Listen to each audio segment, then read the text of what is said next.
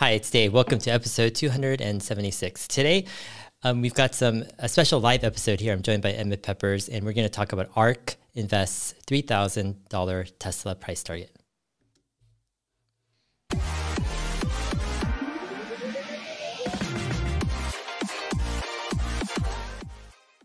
Cool. So I just played the intro clip. So yeah, we've got an exciting week. How are you doing, Emmet? I'm doing well. Yeah, just been exciting to hear this new ARK report come out, and it's been a tough few weeks with the volatility and growth stocks and tech stocks with the interest rates and so forth. But other than that, I'm doing great. How's it going with you? Awesome. Yeah, I just came back from a camping trip to the beach or the ocean in Texas, and so yeah, I've been taking camping trips more lately with my kids, wanting to get them outside and stuff. So been having a good time.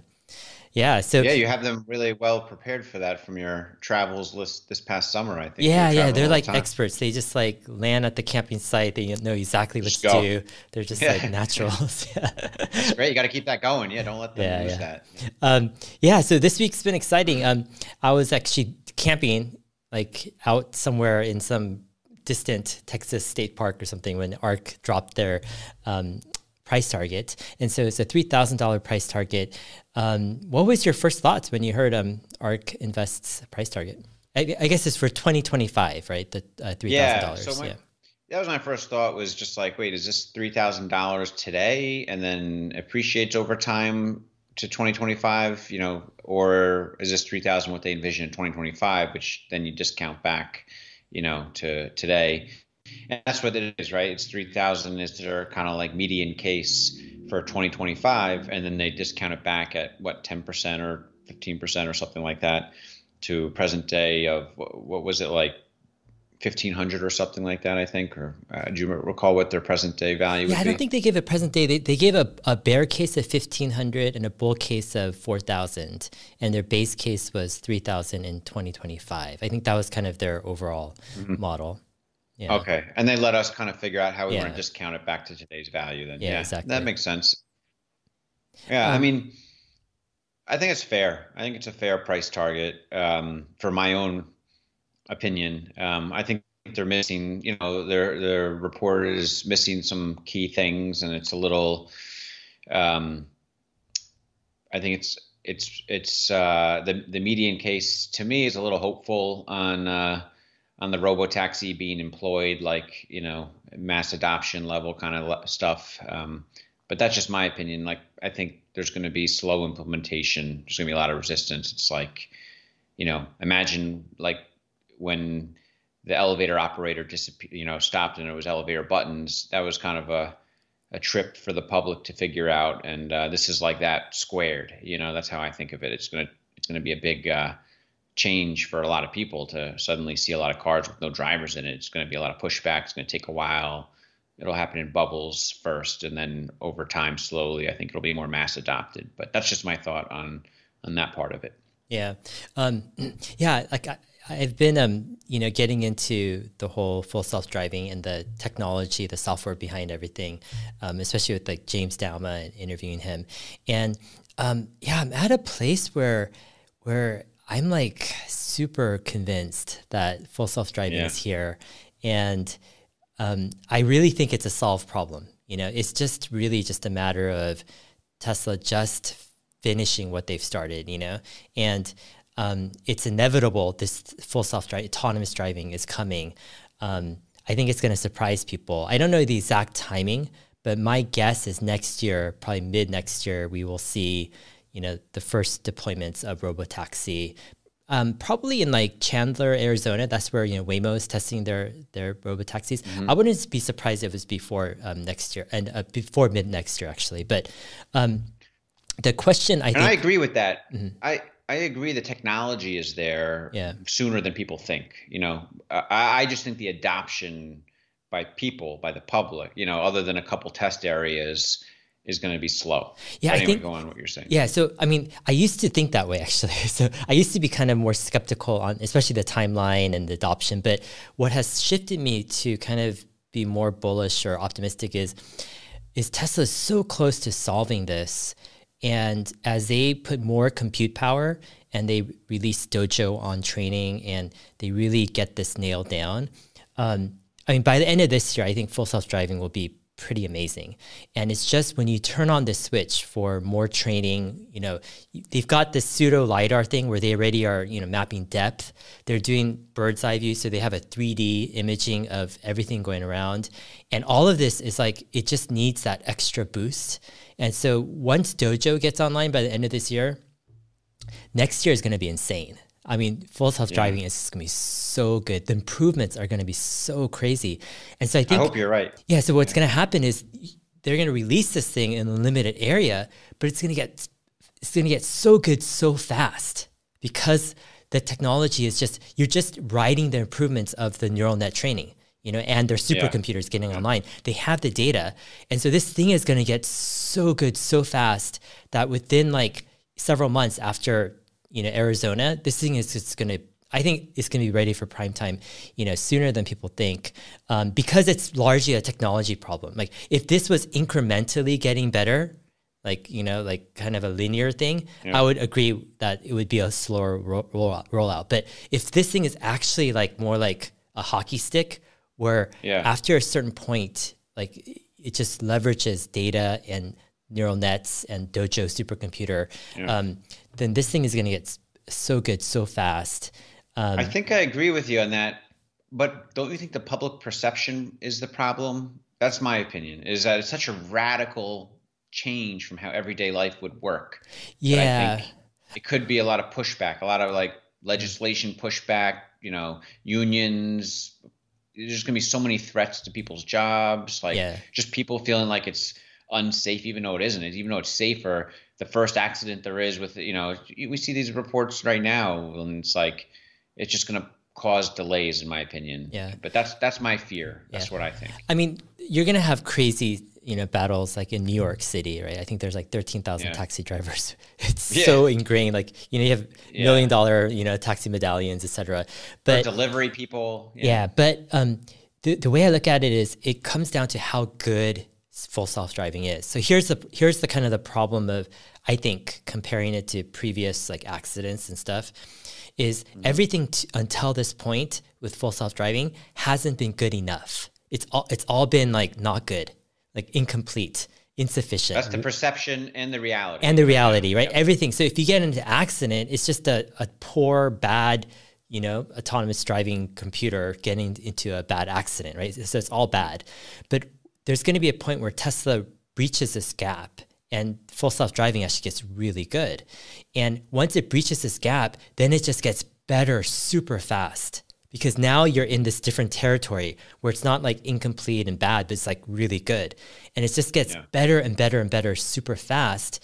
And the question is like, okay, how does regulators, like, how do they approach this with a system that has eclipsed, you know, human driving, but is getting better, like at a breathtaking pace? I think they'll be very patient. I think they'll want to be very patient. That's my problem. Yeah, I think they'll be patient, but the improvements are happening so fast because it's already past escape velocity in a sense, right? So it's, the reality has taken off escape, but the perception that follows, I think, is slow. That's my thought. Yeah, I think perception will be slower than what perhaps the ultimate, like, you know, bullish of bulls think, but I think ultimately it's how safe, you know, full self-driving is. Yeah. And if the data just, you know, shows this increasing safety that just wipes out human drivers, it's just a matter of years, you know? Like I would imagine the first year or two, there is that big clash, but at a certain point, it just becomes ridiculously obvious, you know, that these robot cars are safe. It's just, you just think about the media though, right? I mean, think about how terrible it is for for us having informed opinions on stuff. And you know, you and I, we study Tesla, and everyone who's watching this channel probably studies Tesla closely, but we're the 1% of the people knowledgeable on Tesla versus the rest of the world. You know, the rest of the world isn't studying self-driving or Tesla, and they're going to be informed by the media headlines more than us. That's what I'm afraid of. Yeah. I think, so my angle with ARK Invest's kind of price target is, they're assuming like different numbers, et cetera, for, autonomous, but so autonomous ride hail, their bull case is 327 billion revenue. And then they also have this thing of if it's a bear case and Tesla can't get autonomous working, they'll do a human kind of ride hailing case, which their bear case is 42 billion for human ride hailing. But the way I look at it is, I don't look at it like, I really think it's like 98%, like 98% confident that Tesla really nails this and solves this by end of next year. Like really gets robotaxi. I think technology wise they do, and maybe they're big enough where they can push their weight around by then to like influence perception better versus being a small company. Now they're like the biggest auto company by far, so maybe they're big enough where they can do some stuff to change the narrative a little bit better in their favor. That's what I'm worried about. In the end, the data will speak for itself, and regulators should follow that statistic, those statistics, I would think, over time.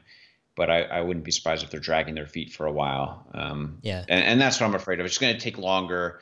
But I do think the price target of 3,000 kind of in by 2025, I don't think that's unreasonable, even if I don't think autonomous driving will be like mass adopted by then. It might be, but I'm not sure of it. I think it's, it might take longer to get mass adoption. But I think there's other things they didn't include. The main things I don't think they took into account in their factors are obviously Tesla Energy, how that develops, and Tesla Solar and the semi truck. They didn't really, but I think there's these unknowns that we don't know yet. Like if they do an electric vertical and takeoff and landing supersonic jet, right? I think the plans will be out by then, by 2025, and that'll pump up the stock significantly in valuation. Like if Tesla did this with autonomous cars or doing this, what are they going to do to the jet industry? And that'll be like a couple $100 billion at least, or a few $100 billion in market cap added to the stock, excitement. And then there's like the neural network as a service, which is a new industry. And I think that can really expand fast. You're not going to have regulation pushback like with cars and unions. And that's like a technology, like a software as a service technology that's just going to just kick off like that and just pump up margins and revenues quickly for all kinds of use cases.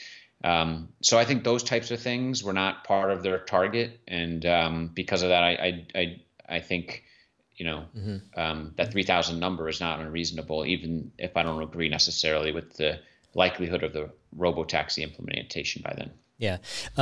One point or one interesting angle is that whether or not you completely believe that by 2025, robotaxi will be rolled out in a significant way, it's also one angle is like the investor perception, that if they perceive and conclude that Tesla has solved this problem, it's just a matter of time before they dominate this new market, trillions of dollars of new market opportunity, that starts to get factored into the stock price. So that's kind of the question mark for me is, as Tesla starts to roll this out and starts to show that, see, here's the thing, Waymo and others are showing they're doing something different. Yeah, they're doing full self-driving, so-called by LiDAR, but it's not scalable. They're not. Yeah. It's you can't scale it to millions of cars. And it's limited in its functionality too. But Tesla has a true scalable solution. If they nail it, and they show people like robot. Imagine next year, hypothetically, Tesla releases a few hundred robotaxis in Chandler, Arizona, and it's taking people point A to point B, and it's going smooth, and Tesla's trying to line up more cities.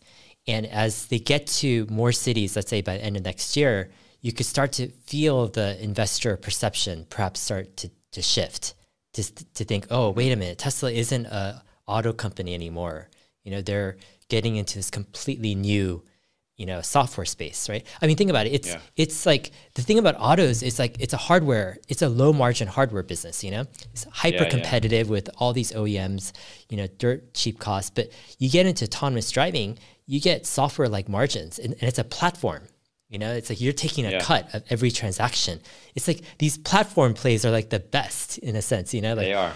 And that's what Tesla has. And it's so different than what they're doing right now. that I don't think people are understanding like what's happening here. There's going to be, I think, a transformation in the complete DNA and the essence, the identity of what Tesla is. Up until this point, Tesla has been like an auto company, but they're making the shift into this platform company with software or transportation as a service that is hugely more profitable and more expansive than a typical just auto company. And at some point, I think if Tesla can show that they're really nailing it and executing, then that perception and the value that investors give perhaps, will shift regarding Tesla. What are you thinking? Yeah. So let me give you a different angle of how this could potentially play out. So I think in China, it'll get validated there first before the US. Adoption will take over in China, and then they'll put more pressure in Western society, Europe and US to follow suit, soon after, because China's economy will clearly benefit from this new innovative technology being mass adopted in China because the government frees it up, basically. And that's how I think it could likely play out, And then in China, you have what I view as the likely second place to Tesla globally over the long term, whether it's XPeng, NIO, Li Auto, or some other company, that comes about. I think they're going to have the technology close behind Tesla, like they're already doing self-driving, trying to catch up to Tesla, and they're just going to catch up maybe a year or two behind Tesla, on this technology. And by that time, that's when, after that time, then they catch up on the self-driving neural networks in China is when the rest of the world's going to be opening it up, I think. And then you'll have other competitors to Tesla. So it's not going to be a winner takes most like we hope. Tesla will still be the brand that's the leader, but I still think there's like in 5 years, these Chinese automakers could be like the second and third place automakers in the world to Tesla, and maybe there's a Volkswagen GM conglomerate put together that buys Comma AI or some other startup to try to compete as well. That's one scenario I see playing out where China plays a critical role in having competition to Tesla globally.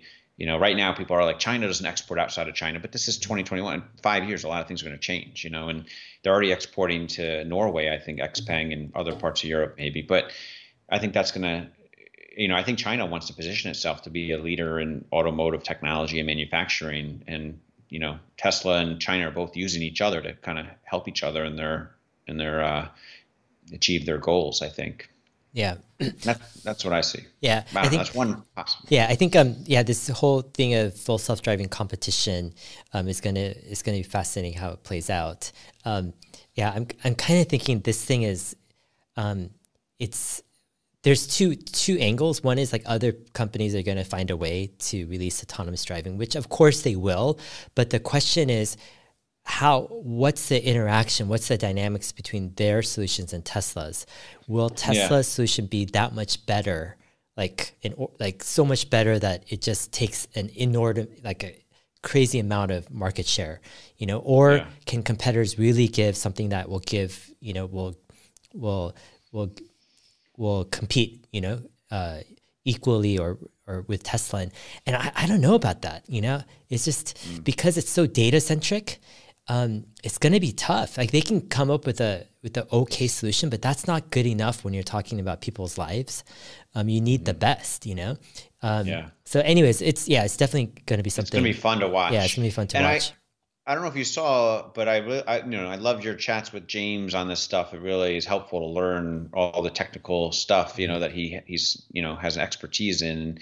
And I think there's going to be podcasts showing up soon of people creating, daily and weekly podcasts just on autonomous driving developments or industries developing businesses, just like you have daily podcasts of cryptocurrency now. And, 5 or 10 years ago, there was no daily podcast of that, right? But now you have a ton.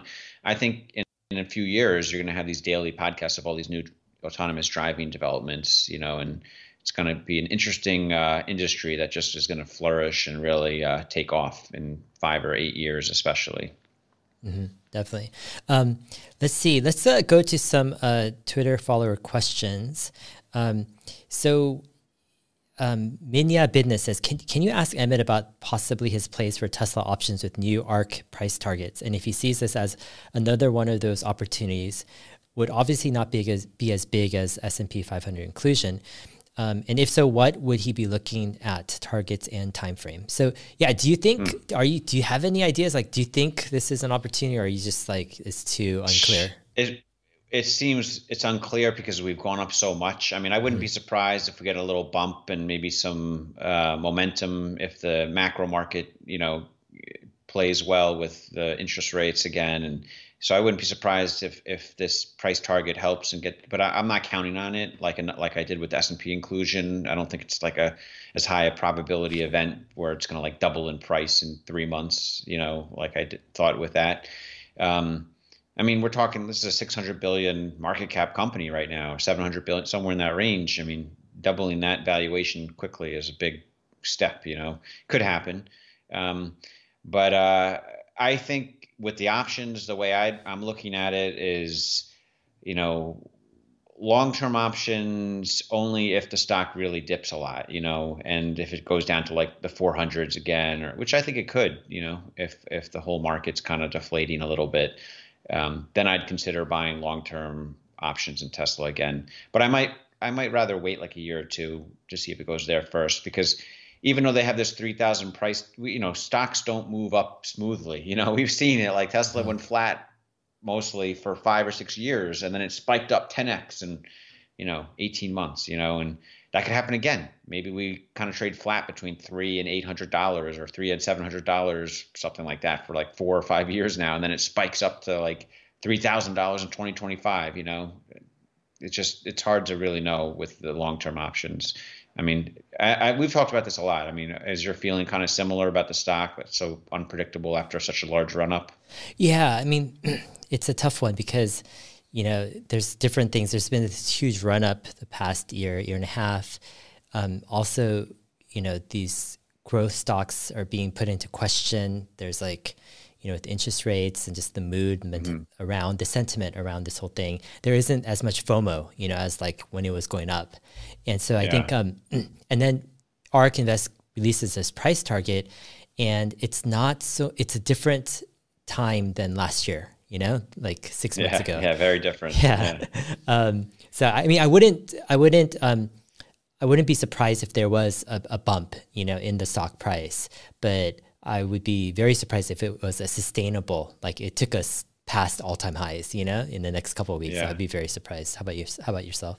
Yeah. I think ARK is seen as kind of like the redheaded stepchild in institutional Wall Street in some respect. Like, I think they're getting a ton of respect amongst us, like retail folks, and some institutional people are like, it's raising their eyebrows, but their whole model is different. And I respect it greatly. I love what they're doing. They're disrupting Wall Street in so many ways, but that doesn't mean Wall Street's accepting their research for what it is when they should, so I don't know if institutional money is going to follow ARK's research when they should, and it's been proven that they should. So it's maybe this next time in 5 years, if it does go to 3,000, maybe from that point forward, institutional research will catch up and be like, oh, we better listen to whatever ARK puts out and just follow their price targets more than our own. Mm-hmm. Yeah.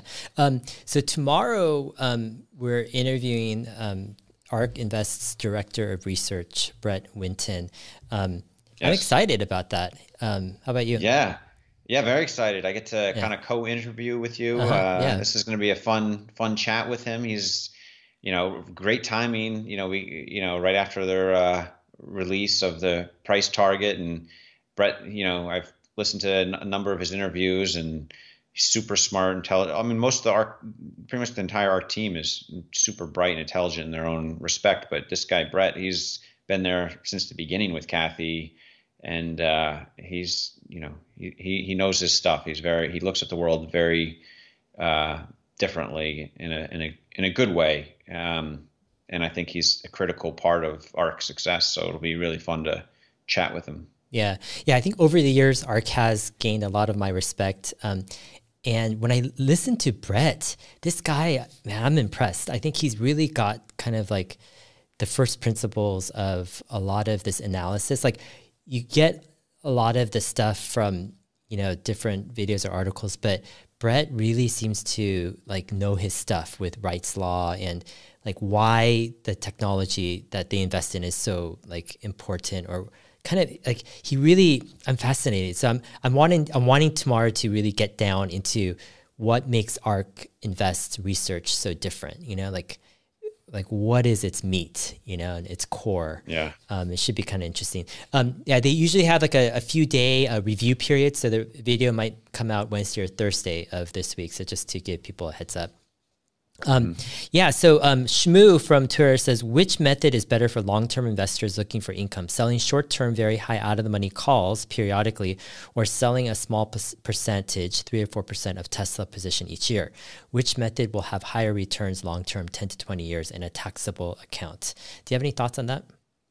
Yeah, you know, I know we chatted a little bit about stuff like this recently, and between those two options he listed, I would say selling, you know, short-term, deep out-of-the-money calls, you know, maybe on, you know, part of your position, not all. I don't know. That's what I'm considering doing, because then you kind of keep that upside for the stock appreciating to $3,000 maybe in 2025, as long as it doesn't double in, you know, a short period of time, which it could do, obviously, but I don't think it will.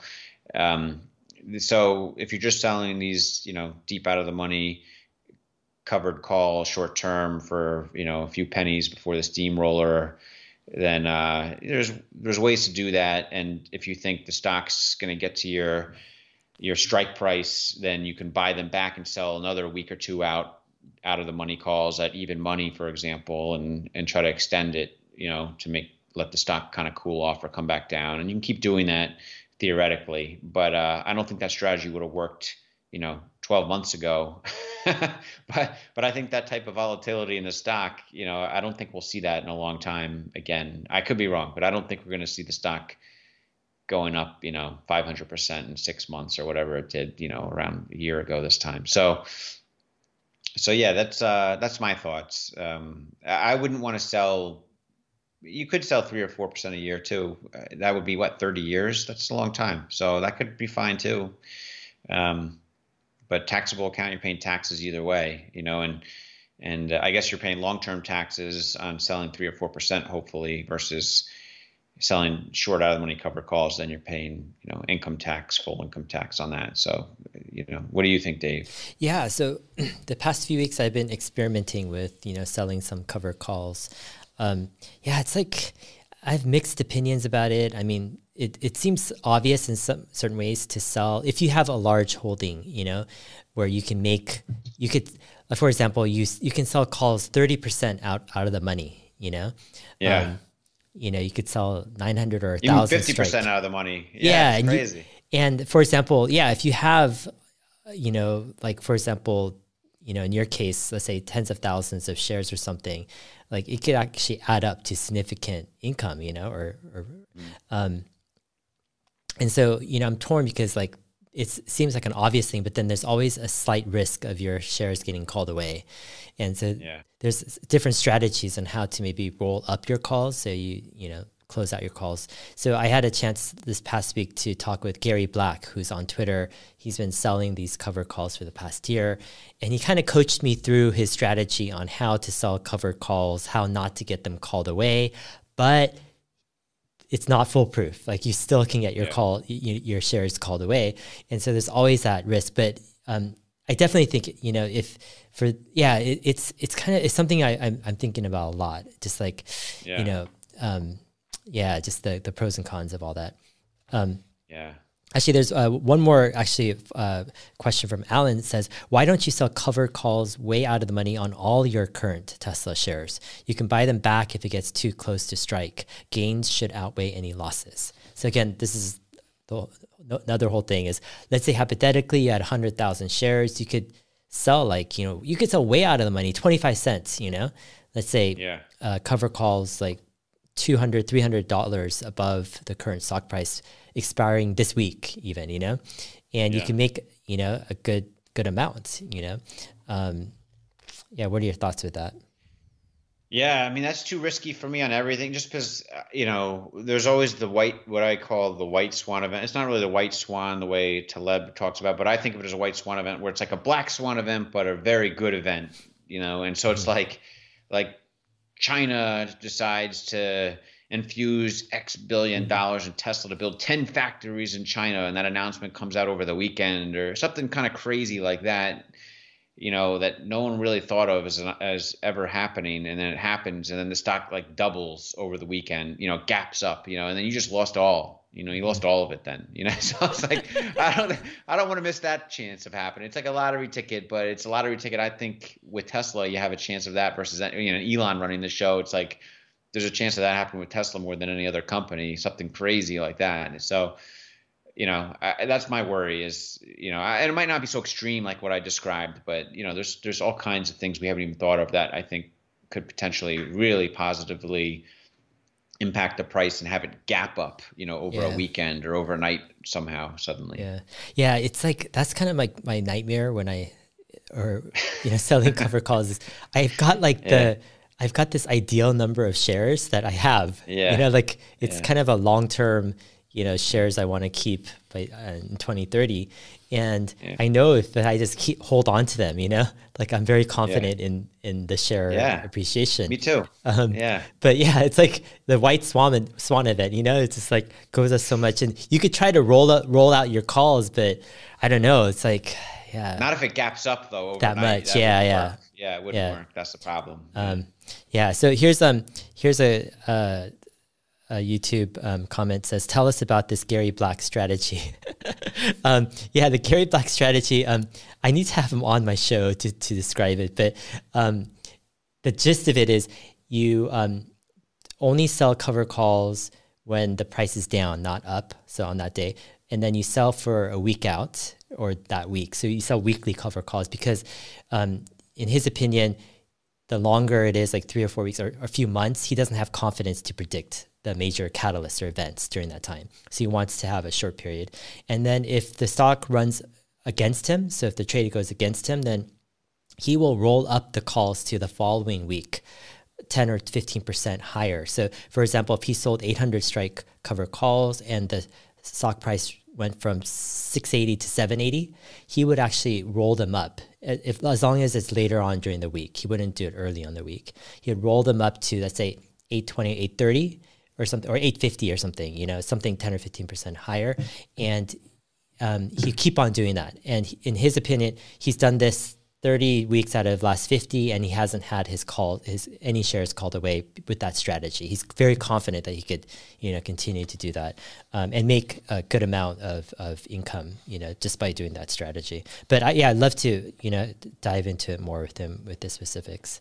Yeah, good That's stuff. why I would. That's why I would like to do it with like half my shares or a quarter of my Hmm. shares, and be a little more aggressive with it too. Maybe like where I feel like I can, you know, be more risky. So if it does get called away, it's almost just like a limit price I set out there. So if I'm selling 900 strike calls, for $3, 2 weeks out or 4 weeks out or, whatever, I can do that. And it's almost like a limit price. I think of that's how I think of it, as for a quarter of my shares or something. And if the stock goes up like ridiculous to 1,000 plus, and I'm, Hmm. overnight on something crazy, then all right, well, I lost a quarter of my shares at a limit price I was comfortable with, and it's like still have 75% or 50% or something of my shares. That's why I wouldn't do it on all my shares, because I Yeah. know someone had asked that. Yeah. Yeah, definitely. So Matt Market Scraper says, I also never hold any cover calls over the weekend for Tesla. So yeah, Gary Black also was noting that he doesn't want to hold over the weekend because who knows what will happen. He mentioned when I talked with him, like Kathy Wood's price target Yeah. could come out on a Friday, Yeah. like it did before, and then that could mess up your calls that you had sold. Yeah, definitely interesting stuff. Let's go to Mohammed Famin from Twitter. He says, Emmett, what are your criteria for stock selection in your fund? And is there a hedging strategy for bear markets? Yeah, I wish I had a hedging strategy for bear markets in place right now, but I really I don't. It's mostly a growth long only fund mostly. Occasionally, maybe I'll buy some puts on some index puts, or I'll my hedging strategy is sell out of the money covered calls on some things, sort of like generate extra revenue or alpha than otherwise just holding the stock as it's going down. So I don't really short stocks really. I just think this environment that we've been in is a little risky to short anything, whether it's, there's a lot of SPACs out there that don't have any product for many years, like QuantumScape, for example, and I feel like, oh man, those are great. Those would be great shorts, but look what's happened. Still have this crazy valuation. You're not making money shorting those stocks in this environment. And you have to be very patient. And in between now and being patient, if you're right, the stock could still double between now. So shorting to me is not as attractive. I'm trying to go for bigger returns than, making marginal successes on shorting stocks here and there. And so for picking stocks, it's tricky. I mean, I just try to remain curious. I like to, learn about the world and what's going on with technology in the future and how I think things can play out. And the more curious I can be in researching ideas and things that are happening in the world, with technology and changes and how we're going to live our life, then the more ideas I get for investing. It's almost like as I'm learning about things, whether it's this metaverse, which is like a word that's overplayed now, just like AI, but like Roblox or Unity and how those could play, or whether it's electronic robo-taxis or, all this stuff. Like I'm underlying my research in that stuff. I'm always kind of thinking of what's a good investment opportunity. So it's like that's kind of ingrained in the back of my head always. And so I'm always kind of listening for ideas and,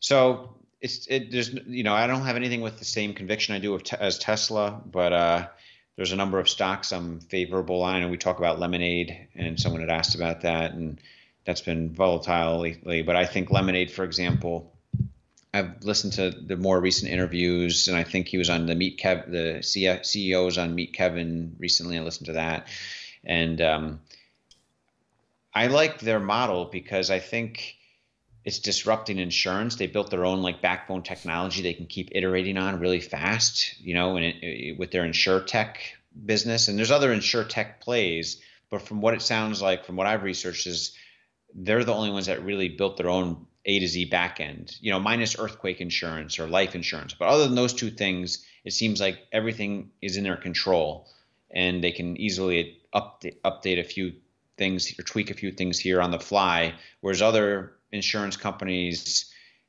it takes weeks or months for them to approve new releases. And InsurTech companies that are coming out, they're really relying on third-party backbone infrastructures. So it reminds me of Interactive Brokers in a lot of ways, and how Interactive Brokers has disrupted the brokerage industry, but with a much better user interface. So Interactive Brokers has a terrible user interface, and they're still disrupting the brokerage industry, right? I mean, 10 years slower than it should have happened or whatever. But, Lemonade is developing their own backbone, similar, but in insurance, and they have a great user interface. So I think that combination, to me, is attractive enough to, to still like them as an example. Anyway, what do you think about It's too bad Interactive Brokers didn't do a Robinhood type of app or strategy. It would have been the real thing. Not what we have. I'll tell you, when I worked there, when I worked there for years, I always told the founder, I was like, when are we going to change the username policy? Because the username is so unorthodox. It's 5 letters and 3 different numbers. It was you couldn't have the same, why couldn't you just have your email address as your, and so that was just a symptom of the many issues of their user interface. But I was really infuriated just that we couldn't update the username to be something, whatever you wanted it to be, versus the weird username creation policy they have. They've improved it a little bit, but it's still you have to have 5 or 6 letters and 3 digits, and that means you have to have a weird username just for Interactive Brokers that most people like to have the same username for multiple things. They don't want to have a different username for every single online system they're using, so it's just that's just a big issue by itself, but that's just the first entry point into the technology people have. And then there's other issues similar, anyway, but overall the system is incredible. If you run a family office or your institution, you know it has great cost effectiveness and it's disruptive, and so you have your secretary do everything, for example, and they have to put up with all that crappy user interface sign up, and then you just have to kind of learn the weird system like a Bloomberg terminal. It's not terrible, but you have to have some kind of train you, and then once you learn it and you had a secretary, you know, there's some frustrations, but overall you're saving a ton of money and you have a good value proposition. So yeah, I mean that's their user interface in a nutshell, their problem. Yeah, yeah, yeah. I noticed with big companies, or just even with smaller companies too. Just there's like inertia. There's like energy. Like it's hard to change things because it takes so much energy to change something, and you don't get. They don't like people don't think there's a lot of benefit to changing. Let's say the username. They're like, who cares? Like, you know, it's working so fine. You know, we'll introduce more bugs and just like, you know, it just creates more problems. You know.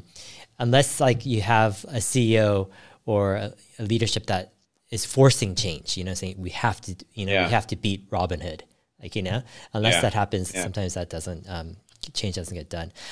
Yeah, Lemonade is interesting. I interviewed their CFO, Tim Bixby. I heard that. Yeah, I've been wanting to interview him for a long time. Smart guy. I really liked how he was down to earth. How he was able to explain kind of all the business like lines and model and where they're headed. Funny story, like that interview was it was very divisive in my family. So my wife, she was like, she didn't like the prospects of, you know, the company after that interview. She just felt like, you know, why is the company choosing kind of revenue per user over kind of the customer count so early on? Like, can't they, you know, achieve higher growth while still, you know, improving revenue? So she was net negative. For me, I was actually more net positive. I felt like, you know, they still have confidence that they're growing and it's not an issue.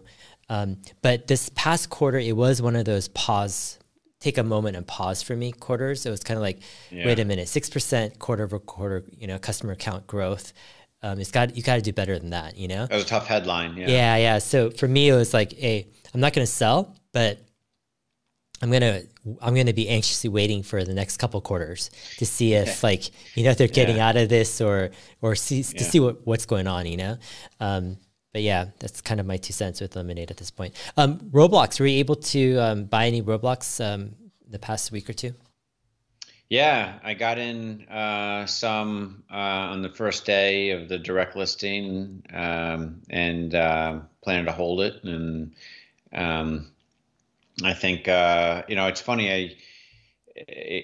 One of my oldest kid, I signed him up with some tutoring sessions with some like online tutoring to teach kids how to use the Roblox development studios and stuff. And, you know, and I've sat in to watch the 2 sessions they've had so far, and really great, you know, recent college graduate kid doing a Zoom with my 8-year-old and showing him how to do, and my son is like into it and like really clicking things and trying to figure out how to code this world he's creating. And it just gives me more confidence that, like, you know, this ecosystem, as long as they can keep the developers or the incentive going for developers going and growing, it's going to be that self-fulfilling loop of, you know, better content creates more users, which creates incentive for even better content, which creates even more users, and it's just going to be kind of like a self-fulfilling loop. So as long as they can keep that going within the Roblox ecosystem efficiently, I'm pretty comfortable. And I know like Unity, people say, oh, Unity's another big play, and that's a interesting play too, but it's not really competing directly with Roblox. Roblox is its like own ecosystem. Unity just kind of provides, I guess, the backbone technology for games to be designed, you know, in their own ecosystems in their own right, I guess, right? So I do like the ecosystem play with Roblox. That's my thoughts. What do you have you thought about it, or did you get involved in Roblox at all? Yeah, I mean, I bought some at Open on the first day. Not that much, just kind of dabbled. I'm kind of the valuation just kind of, you know, jumped out. I'm like, oh, okay. Yeah, it's high. Which, you know, it definitely could grow into it. I mean, it all depends. Like the other thing is they're coming off of, you know, the whole pandemic, so people are going back to work, to school. So it's kind of And I think that questionable. expectation is set in the price already. Like I do, Hmm. I think everyone realizes that, and that's what I think there's upside surprise if it's not so terrible where it's like negative and it's like there's a little bit of growth even. I think anyway, go on. I didn't mean to interrupt you, but I Yeah, think yeah. everyone is sort of afraid of that too Yeah, already. yeah. So, yeah. So, I mean, I'm wanting to build up a bigger position. It's more about timing, and but I'll probably be, just adding. I like the company. The everything they seem to have the pieces, in place Hmm. too. But it's definitely a long term play. Yeah. Like they're long term. So is Lemonade. Lemonade, I Yeah, think, is long very very long term, term. and that's like 5 years really Yes. to, Uh-huh. you know, Yeah, yeah. and Roblox maybe 3+ years. I think you'll see some real fruits if it works out, I think. Yeah, yeah, they're both definitely shooting long term. Um, a couple of people have been asking about selling puts. Yeah, what are your thoughts about selling puts to raise income? Yeah, I've done that a few times. I've experimented with that. It's worked out. It seems a little risky, I think the best time to sell puts is when you're like really freaked out about like the market tanking, and that's when it's like scariest. It's like going into that, like if you're afraid of horror movies, well, now you got to go into like the scariest of horror movie theaters and be confident you're going to come out okay. So it's like when the markets are crashing, that's when you want to sell the puts. You don't want to sell the puts when you're like the market's up, because that's when it's most dangerous, I think. And so it's tricky in that way. And I haven't figured that out yet to be comfortable. I just know enough, like, okay, when the idea sounds good to sell puts, that's probably not the right time to sell put. When it feels good, I got to Hmm. do it when like my stomach's turning and I'm like, oh, I've lost so much money from the market tanking right now. Like, I should sell puts, and that doesn't sound good because you're like, um, but it's just one of those things. It's like selling covered calls. Like when the market's tanking, you're like, I got to do something to generate revenue. I'm going to sell covered calls at the lows, and then you're just going to get called out when it bounces back up. But when this Tesla stock's going at new all-time highs at $900, selling covered calls then would have been perfect. Hmm. But you don't want to. You're like, how high can it go? So it's like Yeah, selling the timing the puts and the calls. It's like it's tough because it's like you want to do it when you feel like you don't want to do it. It's hard. yeah, It's like it's tough. yeah. What do you have you sold any puts or done that? No, like yeah, it's like yeah, it's I don't know. I feel like in some ways like I'm willing to prioritize kind of more exponential gain. Like that's kind of been Mhm. my whole thing. I'm also a little bit with even generating income with cover calls. Like I kind of question the whole thing of okay, fine, I can make some income, but is this what I want to be focusing on? It's like, do I, it's like, Yeah, yeah. it's like It I'm can take trying a to, lot of time and energy yeah, if I'm you're trying to rolling it make like over every what, a week or couple two. percent a year or something, right? Which could be great, Yeah. income, but it's like probably would be a better focus of my energy would be how to exponentially grow. But then I'm in a tough position where almost all my holdings are in Tesla, which I don't want to sell. So it does put me in a difficult, I think, place right now. But Yeah. yeah, yeah. Yeah. Um, um, let's see. Oh yeah, I wanted to ask you about selling cover calls in your IRA. So um, Mm, yeah, yeah. So I mean, you yeah. mentioned to me before that you had sold. Okay, so with your IRA, you put 10 million into a value kind of diversified fund, right? Yeah, Um, beginning of January, it's done pretty good. Yeah, I'm lucky I did that then. yeah, Yeah, or it was so mid-January, end of January, I think. Yeah. so it's kind of more in a safe place. And then you recently mentioned offline that you sold some cover calls on your long-term shares, right, in your IRA. Can you explain kind of what you did Yeah. and why you did it? Yeah, so the IRA account, that's in my control. Like I put the portion with the ETF value based strategy, value stock strategy with the RIA that's, running a couple of ETFs on value stocks. And then I have some SpaceX in my IRA, and then there's a big chunk that I just have full control. It's just Tesla shares now. A lot of it's gains from that S&P 500 trade, which was great. And so I just have shares. I don't have any long-term options in my IRA, or call options. And so I was holding shares, trying to figure out what to do with it. And I was like, oh, I should probably diversify and sell some and just start playing around in my IRA a little more aggressively, and so I sold, instead of selling shares outright, I sold I think I sold December, what was it, 13? I forgot what I texted you. It was like 1,300 strike or 1,200 strike calls or something. It was September. It was like far out, 6 months out, but I sold it for like $70 or $69 for like on 7,500 shares, and it generated like 500,000 of cash, and so I'm using that cash to like invest in some of it is being used to invest in like a small business that I'm looking into. And the other half is being used to invest in some kind of like tiny, like penny stock type stuff I'm just experimenting with in the IRA account, trying to get like 10x returns on like very risky things that I'm not researching a whole lot, that I probably should research more, but just don't have time to research all these penny stocks. But I'm interested enough to like put a portion of my IRA account in them.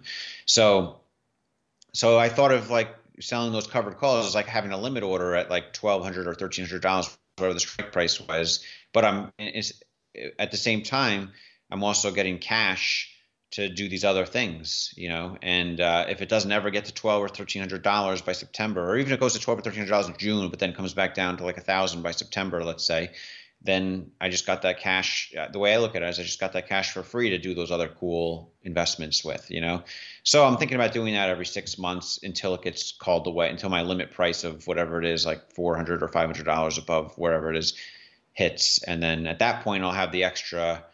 I think it was actually 1,000 strikes. Sorry, not 1,300. It was 1,000 strike calls, because it was going to be an extra 7.5 million cash if it gets called away.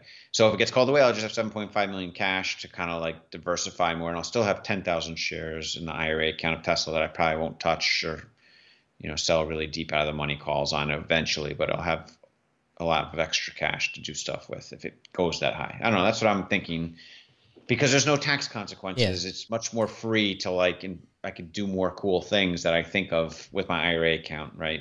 Yeah. I mean, there's tax consequences when you take it out eventually, but between now and then, I don't have to think about it. You don't have to be like, oh, I'm going to pay 50% short term on this or whatever. It's not something I even have to consider in my decision making. Yeah. I mean, with your personal account, so your taxable account, so are you kind of more cautious with some of your moves because you don't want to pay taxes if you, for example, get called away your shares or something like that? Absolutely. Yeah, absolutely. I mean, I already paid a lot of taxes for 2020, and it's just not fun. Like when you're paying like all this, the maximum tax rate on things, and I don't really have any special tax evasion or tax special. I mean, I have a couple of small, like I set that foundation up, so I donated stock to that, and I experimented with a little bit with a conservation easement syndicate, which, just a little bit. And so there's some couple things I've done to mitigate maximum taxation but it's still, I'm paying a lot in taxes. And I know there's people at my level that, I feel like I'm the dumbest person of them with regard to taxes.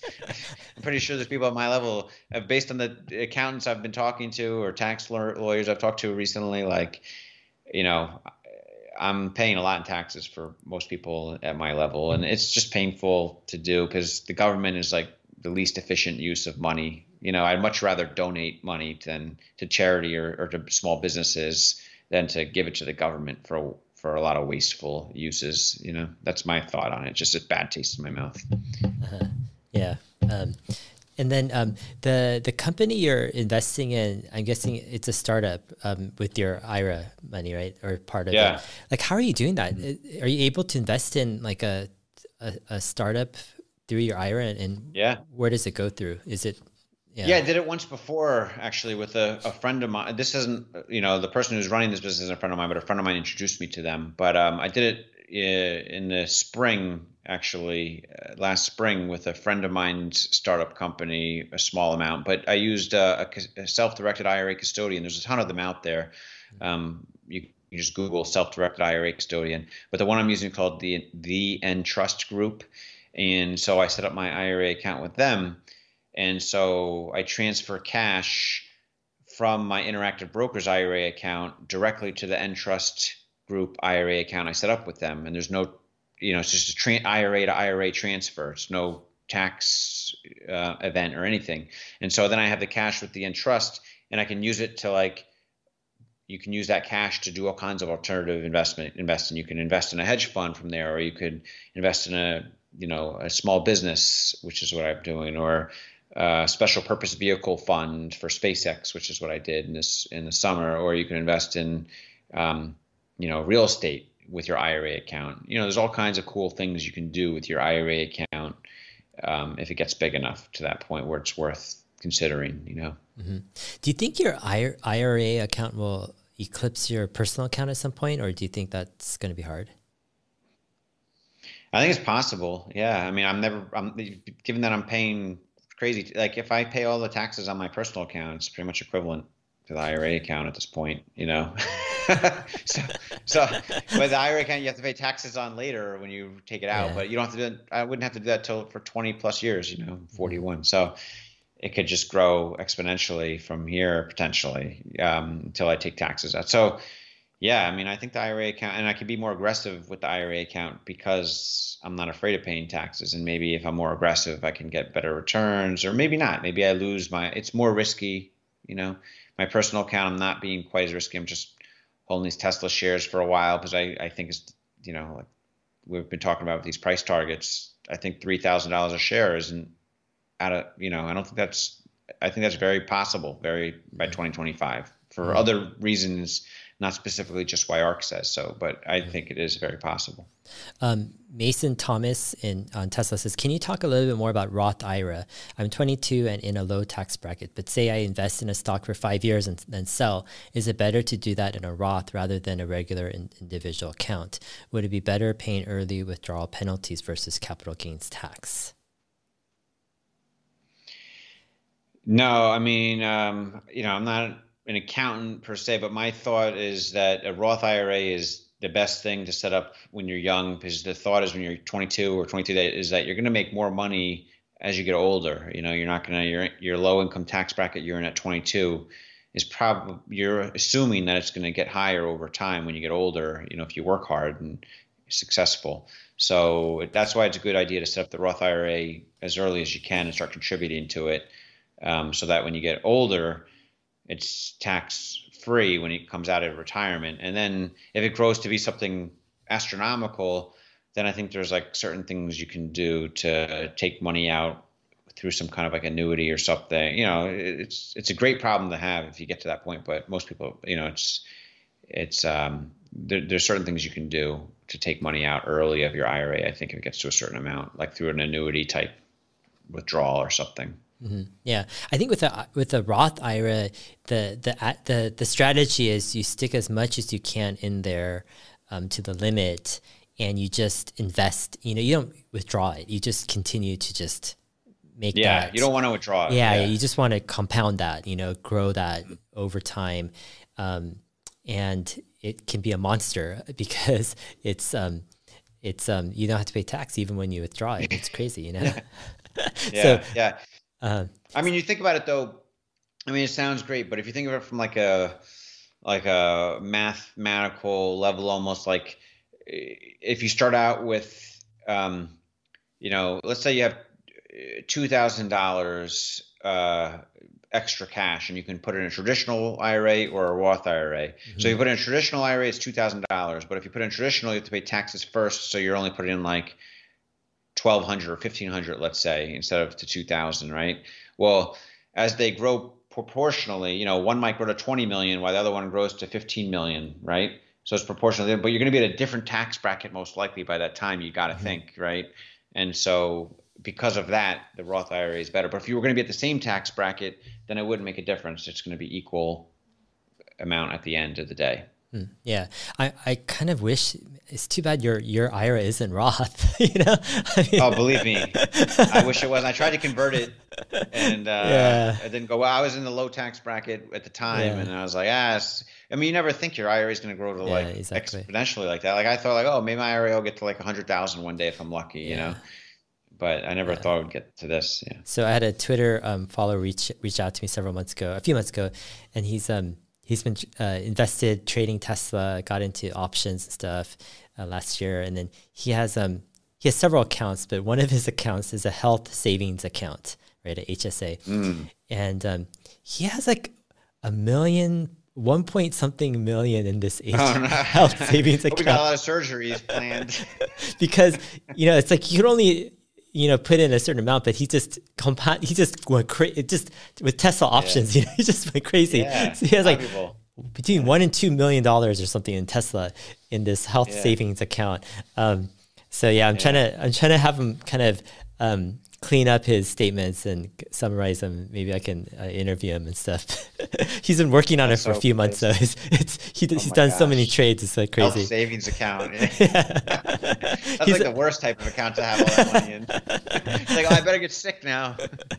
no, I think you can actually withdraw it at a certain age, Oh, you though. can? Yeah, yeah. Okay. It Well, becomes that's kind of good like a then. That's retirement great. account. Yeah, yeah. It's kind of Okay. a loophole and stuff.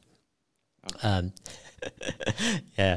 A couple tweets I want to ask you about. One is you tweeted, I think a week or two ago. You said, "Prediction: Tesla coin is coming. The opportunity is just too ripe." What do you mean by that?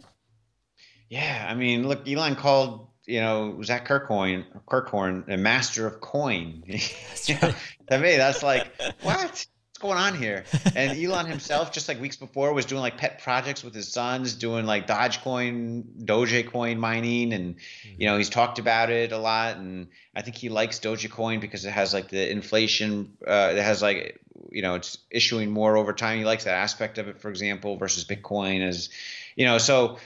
I think he's really been thinking about it a lot, and he did PayPal in the past. He had dreams of like all these types of things way before a lot of it has ever come to fruition, and I think he's probably dreamed up some really incredible ways to create, digital money that none of us can even fathom right now. And, I think they're probably developing something or close, in his mind, he's kind of on the edge. Maybe they're already past that tipping point to develop it by calling him master of coins, Zach Kirkhorn, for example. So, and the opportunity is too right because look at the world now. Like everyone's like Bitcoin this, Cardano that, Ethereum this, and everyone's in all these different directions, Uh, And I uh, think he knows the way to pull it all together. And at least within, maybe it'll just be within the Tesla SpaceX ecosystem in Mars. I don't know, but I wouldn't be surprised if he tries to pull something all together just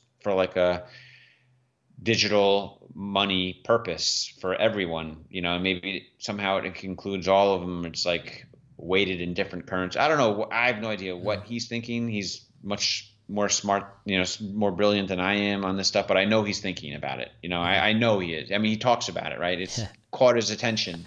And yeah. master, you don't just, it's not a joke, master of coin. It is a joke, but it's like, there's a clue there, It's not just like a joke out of nothing. I mean, what do you think? Don't you think that means something? Yeah, I mean, yeah, it seems like half his tweets this year have been crypto related, Yeah. and so Yeah. He's really it into it. shows like it's definitely on his mind. He's definitely doing his deep dive on it. Why don't like? Wouldn't you think though, like he would do it outside of Tesla to like, because he only owns like 20, maybe max 25% with all of his options, exercised Yeah. eventually. But if he does it outside of Tesla, he could, have a much bigger share of it, or even if he does it within SpaceX, he would have a much bigger Yeah. share of it. Like, why Tesla? You think? Well, I thought the same is possibly just outside, but then he named Zach Kirkhorn master of coin, like he's the CFO of Tesla, and he already bought Bitcoin within Tesla. I feel Uh-huh. like, and Tesla's so big, it can almost do anything it wants at this point. It's almost, Mhm. it's pretty much at that place. So it might be outside of Tesla. It might be like a Mars coin or X coin or whatever, could be, but I think it's going to have something to do with Tesla, and maybe it'll be like used with the ride hailing versus slash robotaxi somehow. I wouldn't Mhm. be, maybe he introduces it at the same time they introduced the ride hailing robotaxi app, right? Wouldn't that be so cool? Like, I know they've designed this app, right? You saw it at sort of, I think you might have got a sneak peek at Yeah, like the, yeah. so that was like 2 years ago. Uh-huh. And so, or 3 years ago, I don't even know. It was like at least 2 years ago. Maybe it was 3 years ago, but they've been really iterating on that, I'm sure.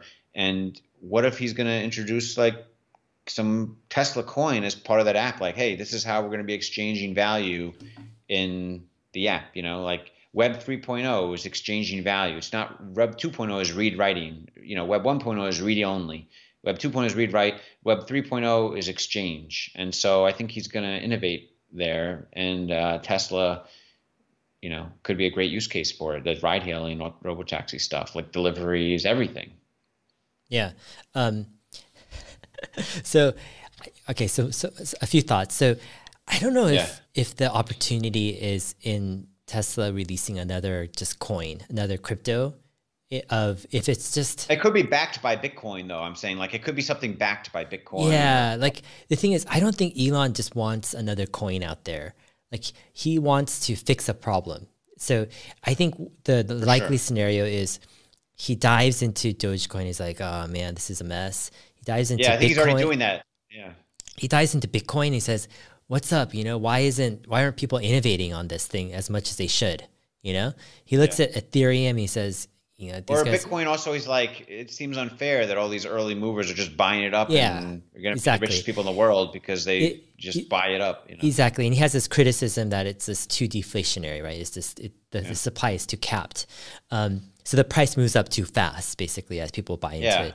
And Yeah, and he looks at Ethereum. He's like, yeah, interesting. They're kind of moving slow with scaling it. He looks at Cardano. So here's the thing, man. Cardano to me is one of the most fascinating crypto projects out there. Like I'm naturally skeptical with some of the stuff out there, but with Cardano, like man, it hits like so many things on the head. Like they actually have like a real vision. They really want to like better the world. They want to really make it the currency for, let's say, Africa and the underdeveloped people in the world. They have like all of the pieces in place. They're gaining, communities. They just have so many things. The question though is like, I think if Elon had something to contribute to crypto, I think it could be either like if Cardano is good enough, then I think Elon maybe would just step back and support Cardano, in my opinion. But he's never said anything about Yeah, Cardano, he's never has he? said. I mean, there's been theories that It could be on his radar. yeah, the whole thing of forking a road that he tweeted before, that's kind of a Cardano phrase. So people were speculating he could be supporting Cardano, but there's no other evidence besides that. But the other thing is if Elon says, hey, I could create, it's not a coin per se, but I'm creating a platform, I'm creating the next big crypto, ecosystem. And it's going to be based on innovation and what crypto should become, And this would be a big project. It would be a project that is basically trying to, overtake Bitcoin, Ethereum, Cardano, Polkadot, all these others, and become the crypto, of cryptos. Yeah. And I think, that would be the most interesting scenario because of all the people out there who know how to push innovation. Like Elon has proven that he could do it with just a few % of his time. He could push major innovation. He can hire the right decision makers, the right engineers, exactly, and push it and make a couple of decisions and make it in the right direction. Yeah, but it takes, I noticed with Elon, it takes him a while. Like, I'm not sure what the exact time frame, but it probably takes him a good 6 to 12 months for him to get really familiar with the technology, whether it's Neuralink or tunneling or satellites, with Starlink, et cetera. There's a incubation time where he he just explores. He thinks that this is a great thing, but later on he finds it's not. And at the end of it, there could come out to be something really interesting, And yeah, if there is something like a Tesla crypto, Tesla coin crypto, like a real platform that really is the next big thing, this could be huge. I mean, we're talking about like huge, trillions and trillions of dollars, of value. I mean, crazy stuff. Yeah. Yeah. Yeah. Yeah. I mean, I just think it makes too much sense to go with the robo-taxi, ride-hailing, deliver, autonomous delivery stuff that they're going to be doing. Like, are they going to really just want people to transact in like 10 different cryptocurrencies and fiat currencies? Or are they going to have their own like central currency that they're going to want to have adopt? I don't know. It seems like Mhm. a fit. Yeah. Yeah. Master of coin. Yeah. So that is Master the coin clue. right there. That's the clue. Yeah. Huh? Yeah. Yeah. Yeah. Yeah. Yeah, fun stuff. So there was a YouTube comment here talking about how Biden is likely to make get rid of, or I want to say like who knows, but there is talk that Biden will get rid of the capital gains tax and make it all ordinary tax for people at a certain income level or higher. So it might be something Yeah. like $1 million or higher. Have you been following kind of that talk at all? And what are your thoughts with that? Yeah. I talked to my advisor who's helping me with that. The value-based strategy and talking about different things. And I touched base with him last week, and he's talking to all his CFA friends and accounting friends and stuff, and they all think they handicap it at like 70% chance that this happens. That Wow. basically capital gains tax goes 70% is not a sure thing. It's two out of Yeah. three. That's pretty Yeah. good though. But Yeah. you know, and he's looking at like living in Puerto Rico, for example. He just came back from a trip to Puerto Rico, and he's like, Really? "Yeah, my wife at first she was like 1 in a million. I'm not going to Puerto Rico, and we just went on vacation." And and then he's like, "Yeah, when we got back, it was like that Dumb and Dumber movie when you're like, so you're saying there's a chance." I feel like it'd be the same with my wife. Like I'd convince her to take a trip with me to Puerto Uh-huh. Rico, not like as a way to like move there, but then even though right now she's like, no way we're moving to Puerto Rico, and then when we come back, I'd like convince her on this plane ride, like, hey, look at all the money we'd save when we lived there too, and then she'd be like, possibly, but it would still be a long ways off from like a decision. But I think a lot of people might start moving to Puerto Rico, and, Uh-huh. but a 70% chance, if that's what these CFAs and accountants are handicapping this is going through as, that's a tough pill to swallow, like no benefit from capital gains holdings, it just seems like people are going to just jump through more loopholes to avoid it, whether it's moving somewhere offshore trusts, all kinds of stuff. People are going to just a lot of these things they put in. There's not, a lot of people come up with these crazy, tax avoiding solutions for these, the wealthiest people come up with the most. I'm starting to figure out like, wow, some of these people jump through so many crazy hoops. I don't want to jump through a ton of hoops. It's too much work, too much paperwork to keep track of. But I can see the incentive, and a lot of people do. I Yeah. don't know. What do you think? You think it's you must, be a little you know not happy with that the 70% number I just quoted you. Yeah, I'm like, what, 70%? Yeah, that's do you think they'll make it retroactive to the beginning of the Yeah, year? that's what he Yeah. said. 70% retroactive to the beginning of 2021. Pain. So it's too late now. Jeez. Yeah, Man, that's a rough one. Yeah, it's a tough one. very rough. Yeah, Yeah. yeah. What do you do, man? You just never sell, or yeah, or you don't care anymore, and you just you don't Yeah. hold things long term. You just do all short term trading after a while. Have you heard of the whole mark to market tax that's being discussed at all?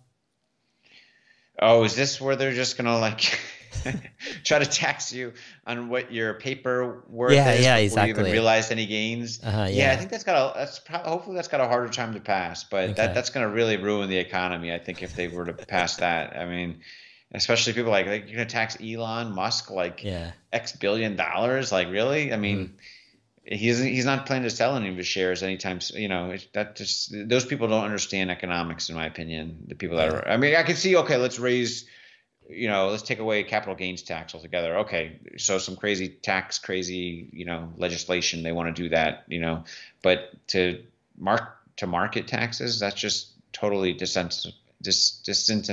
disincentivizes the Uh, new business, founders, and I don't know, it's going to really hurt a lot of businesses, I think, big time. yeah. What do you think of the wealth tax that's being proposed?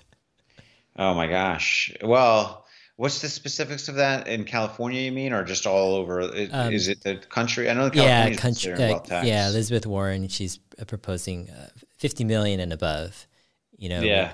would start out at 1% per year, and then it would go up. Yeah. You know, as you have more wealth. And is that going to be on unrealized gains too, I would imagine? It's just Yes. on your wealth, right? Yeah. Yes. So, Yeah. yeah, I don't think that's going to pass. I mean, I feel Mm. like every couple of years, Elizabeth Warren or Bernie Sanders are trying to bring that up, and it just doesn't, it's a headline, but, I don't think there's going to be enough to pass that. I mean, there's so many politicians that have very wealthy families too, like, but I just don't think it's going to pass. Yeah. That comes up a lot. That Yeah. seems like that wealth tax idea. Yeah. Um, But I'm not, I mean, I just think the government is not a good way to use capital. Like, you know, it, it's just,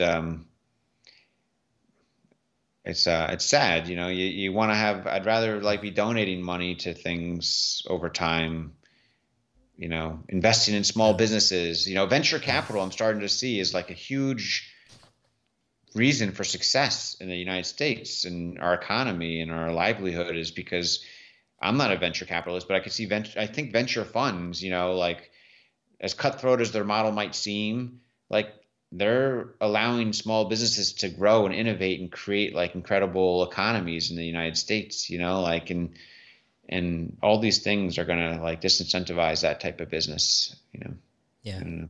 Yeah. Definitely. Um, so, final question. Derek Elliott on Twitter says Emmet is now financially independent. How does he find purpose in life now that he doesn't have to worry about money? What's his next goal? Where does he see himself in 10 or 20 years? You've mentioned in the past, you're wanting to do kind of your model of your fund is to give half of its, I guess, fund profits to charity. Half of the fees it The generates, fees. Yeah, that's right. The half of fees the yeah, that the fund the generates charity. to Yeah. charity, and you want to set a model for other funds. And you've also shared kind of your concern of kind of capitalism, kind of Yeah. Yeah, the capitalism future is of just like capitalism. yeah. Yeah. I mean, I was wanting to ask you more about that. Like, how concerned are you really? Like, do you see some Concerned. threats, regarding capitalism? Where are these threats coming from, and how serious are they? Yeah, I mean, I think the younger generation, they're having a hard time catching up, to everyone else who's done well and made money. For example, if you're coming out of college, where do you go? You're voting for, you're going to be voting for people that you want to that give you the best chance to have a good outcome. And, you know, I think capitalism is seen as like, you know, you either swim or you sink, and there's no in between. You either make it or you're not going to make. You're working for the man for the rest of your life and on a low income. Like starting a small business, there's a lot of people that just will never do that because it's too risky to them, and they don't, or a lot of people that will start a small business and just fail, but they'll learn a lot, you would think, and um, I just think it's like you either kill or get killed. That's how people see capitalism. It's like cutthroat, and um, that I think resonates with younger people that are falling behind and have student debt or whatever. They see all these successful people, and they just feel like they can never catch up, and they feel it's unfair, and it might feel unfair. The results are not fair, right? I think opportunity is close to fair. Sure, there's opportunity isn't always equal, but I think it's close, closer than almost any other society in the world that's gone on. And so there's just not going to be equal outcome, But I think capitalism itself could do a much better job of not being so cutthroat and actually giving back. Right now, a lot of people just are, a lot of successful businesses just pay taxes and pay the minimal taxes possible and just focus on growing, growing, growing, and growing revenues, growing shareholder value, and making everyone richer that's part of the company or invested in the company. And I think that's been the focus. And then you have like people like the Salesforce, CEO. I think he's got something where he's kind of changed some. He's the 1% of your time, 1% of your money. So that's a great starting point, for example. ARK Invest we're interviewing tomorrow. They started selling swag for donating. That's a good thing, you know. But I think if you could have companies, especially Wall Street, which is seen as like the most capitalistic pigs of capitalism, you know, hedge fund managers, Wall Street, if you could start having them give back aggressively, you know, that could really help the world. You know, it could help the perception of capitalism amongst the younger people if they see like, oh, you know, my student loan is being forgiven because of this charity that helps pay off student loan or whatever. You know, there could just be a million use cases for donating. You know, you have multi-billion-dollar hedge funds making billions in fees. Like they don't have to keep that all for themselves. I mean, they want to. Why, you know, everyone's greedy and wants as much money as they think they can earn. But ultimately, at the end of the day, like you have to figure out like, why do you want so much money? You want to make the world a better place, I would hope, most people, right? But everyone sees how to do that a little differently, I guess. And the way I see it is like, let's try to improve the perception of capitalism so we don't go into like a socialist type, you know, environment where it's too fast, you know, I think there is a bridge to go to like universal basic income. And I think it could be done well and if it's done right. But I think it could also be done way too brashly and quickly with like, you know, the wrong election cycle. And then all of a sudden you have all these taxes we're talking about, like even more aggressive taxes going through and everyone just being like upset and just the economy going into a tailspin, people leaving the country, you know, all this stuff could happen. But that's just my own fears. And but I see them as realistic, you know, in the next one or two election cycles. Yeah. I think, I mean, when I think about some of these issues, I think of like kind of the bigger trends in like historical, like where are we in the bigger, like multi-100-year view. And Yeah. what I see is like the forces of technology are changing society so fast. It's just like with computers and internet, it's like the amount of change is just unprecedented, you know? So fast. Yeah, what people have to go through in terms of change in 5 years or 10 years, that's a lifetime of change in previous generations, right? And then with technology, combine that with, you know, more of a globalized, you know, world, what you have is you have this winner takes most, you know, kind of effect where you have these network effects where technology is used to create amazing value, but it's hard to replicate that value without the same network effects and distribution that these large conglomerates have. And what you have is you have the wealth of technology being kind of, you know, brought together with the companies that are holding those network effects. And if you're connected to one of those companies, either by owning shares as a stockholder or by being employed by one of those companies and getting equity or salary, or if you live in an area that is close to these, you know, big companies or companies that are taking advantage of the bigger tech and globalized, you know, trends, then you can benefit in some way. But if you're not, if you're kind of like in rural America, far away from, you know, any of this, how are you benefiting from it? You know, like the massive amount of wealth being generated. It's like you're so far, you know. I think that's part of the tension is you have this dichotomy of those who are benefiting and those who aren't. And then what you have that worsens everything is you have this complete stall of the government. Like when have both sides of the aisle like come together and actually done some legitimate work? You know, it's like it's complete stall. It's complete inept. Like we have an inept kind of a vacuum of leadership, you know, in government. And this has been going on for a long, long time.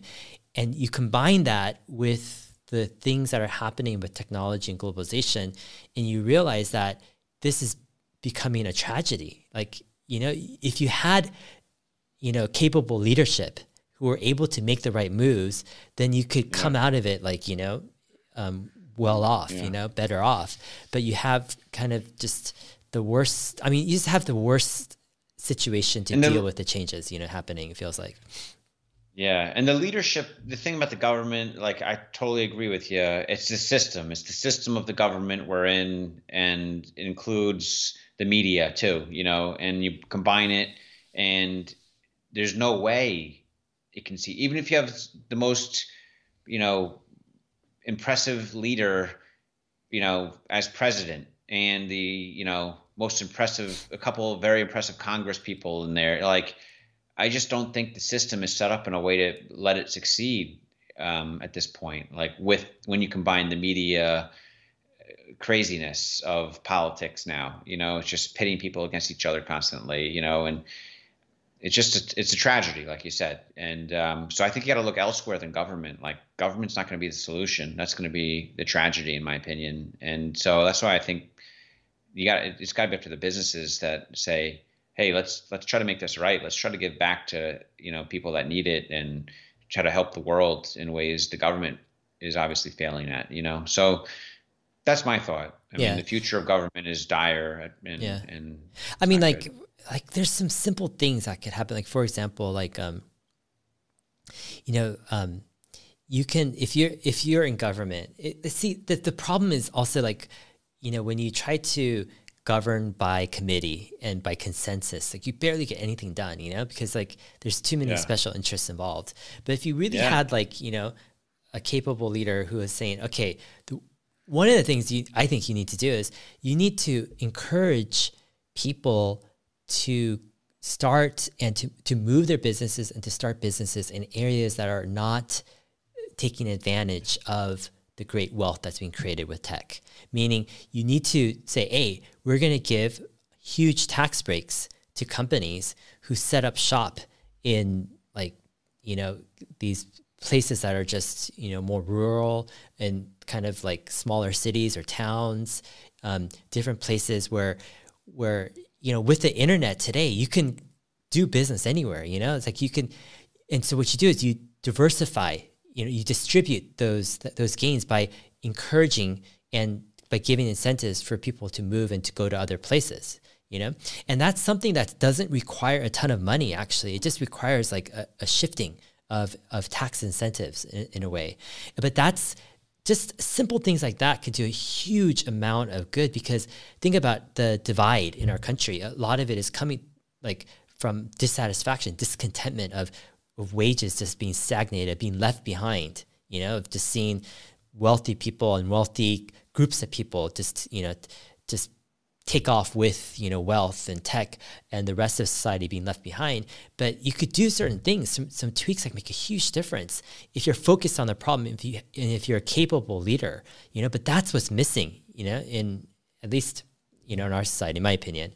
And I don't know, how you can fix that at this. I mean, we'll see. I mean, in some ways, COVID is kind of moving people out, it seems like, of certain urban areas, but I don't know if it'll be enough really to, distribute, right, the wealth and the gains across society. Yeah. I think COVID, we'll look back and it'll be looked on as something that was actually good long-term in the trajectory of just, it's a lot of good things, but this past year has been very tough for a lot of people, obviously, depressing, being locked up in wherever for a year, but like you said, I think it's done a lot of good in terms of forcing certain changes that need to happen. Yeah. All right, Emmet, it's been fun chatting with you guys, or fun chatting with you and with everyone else on Twitter and YouTube as well. It's fun. It's just fun, just catching up, but also interacting with folks and getting to know people. It's fascinating. I don't think investment was like this, 10, 20 years ago. It's so bizarre. You would never imagine, like 10 years ago, doing this stuff regularly. Like, so many people have YouTube channels or podcasts talking about investing, It was just like network TV before. Yeah. Even better in some ways. All right. All right. Emmet, take care. We'll see you. All right. Yeah. See you we'll talk tomorrow. All right. Yes. All right. Take care. Bye.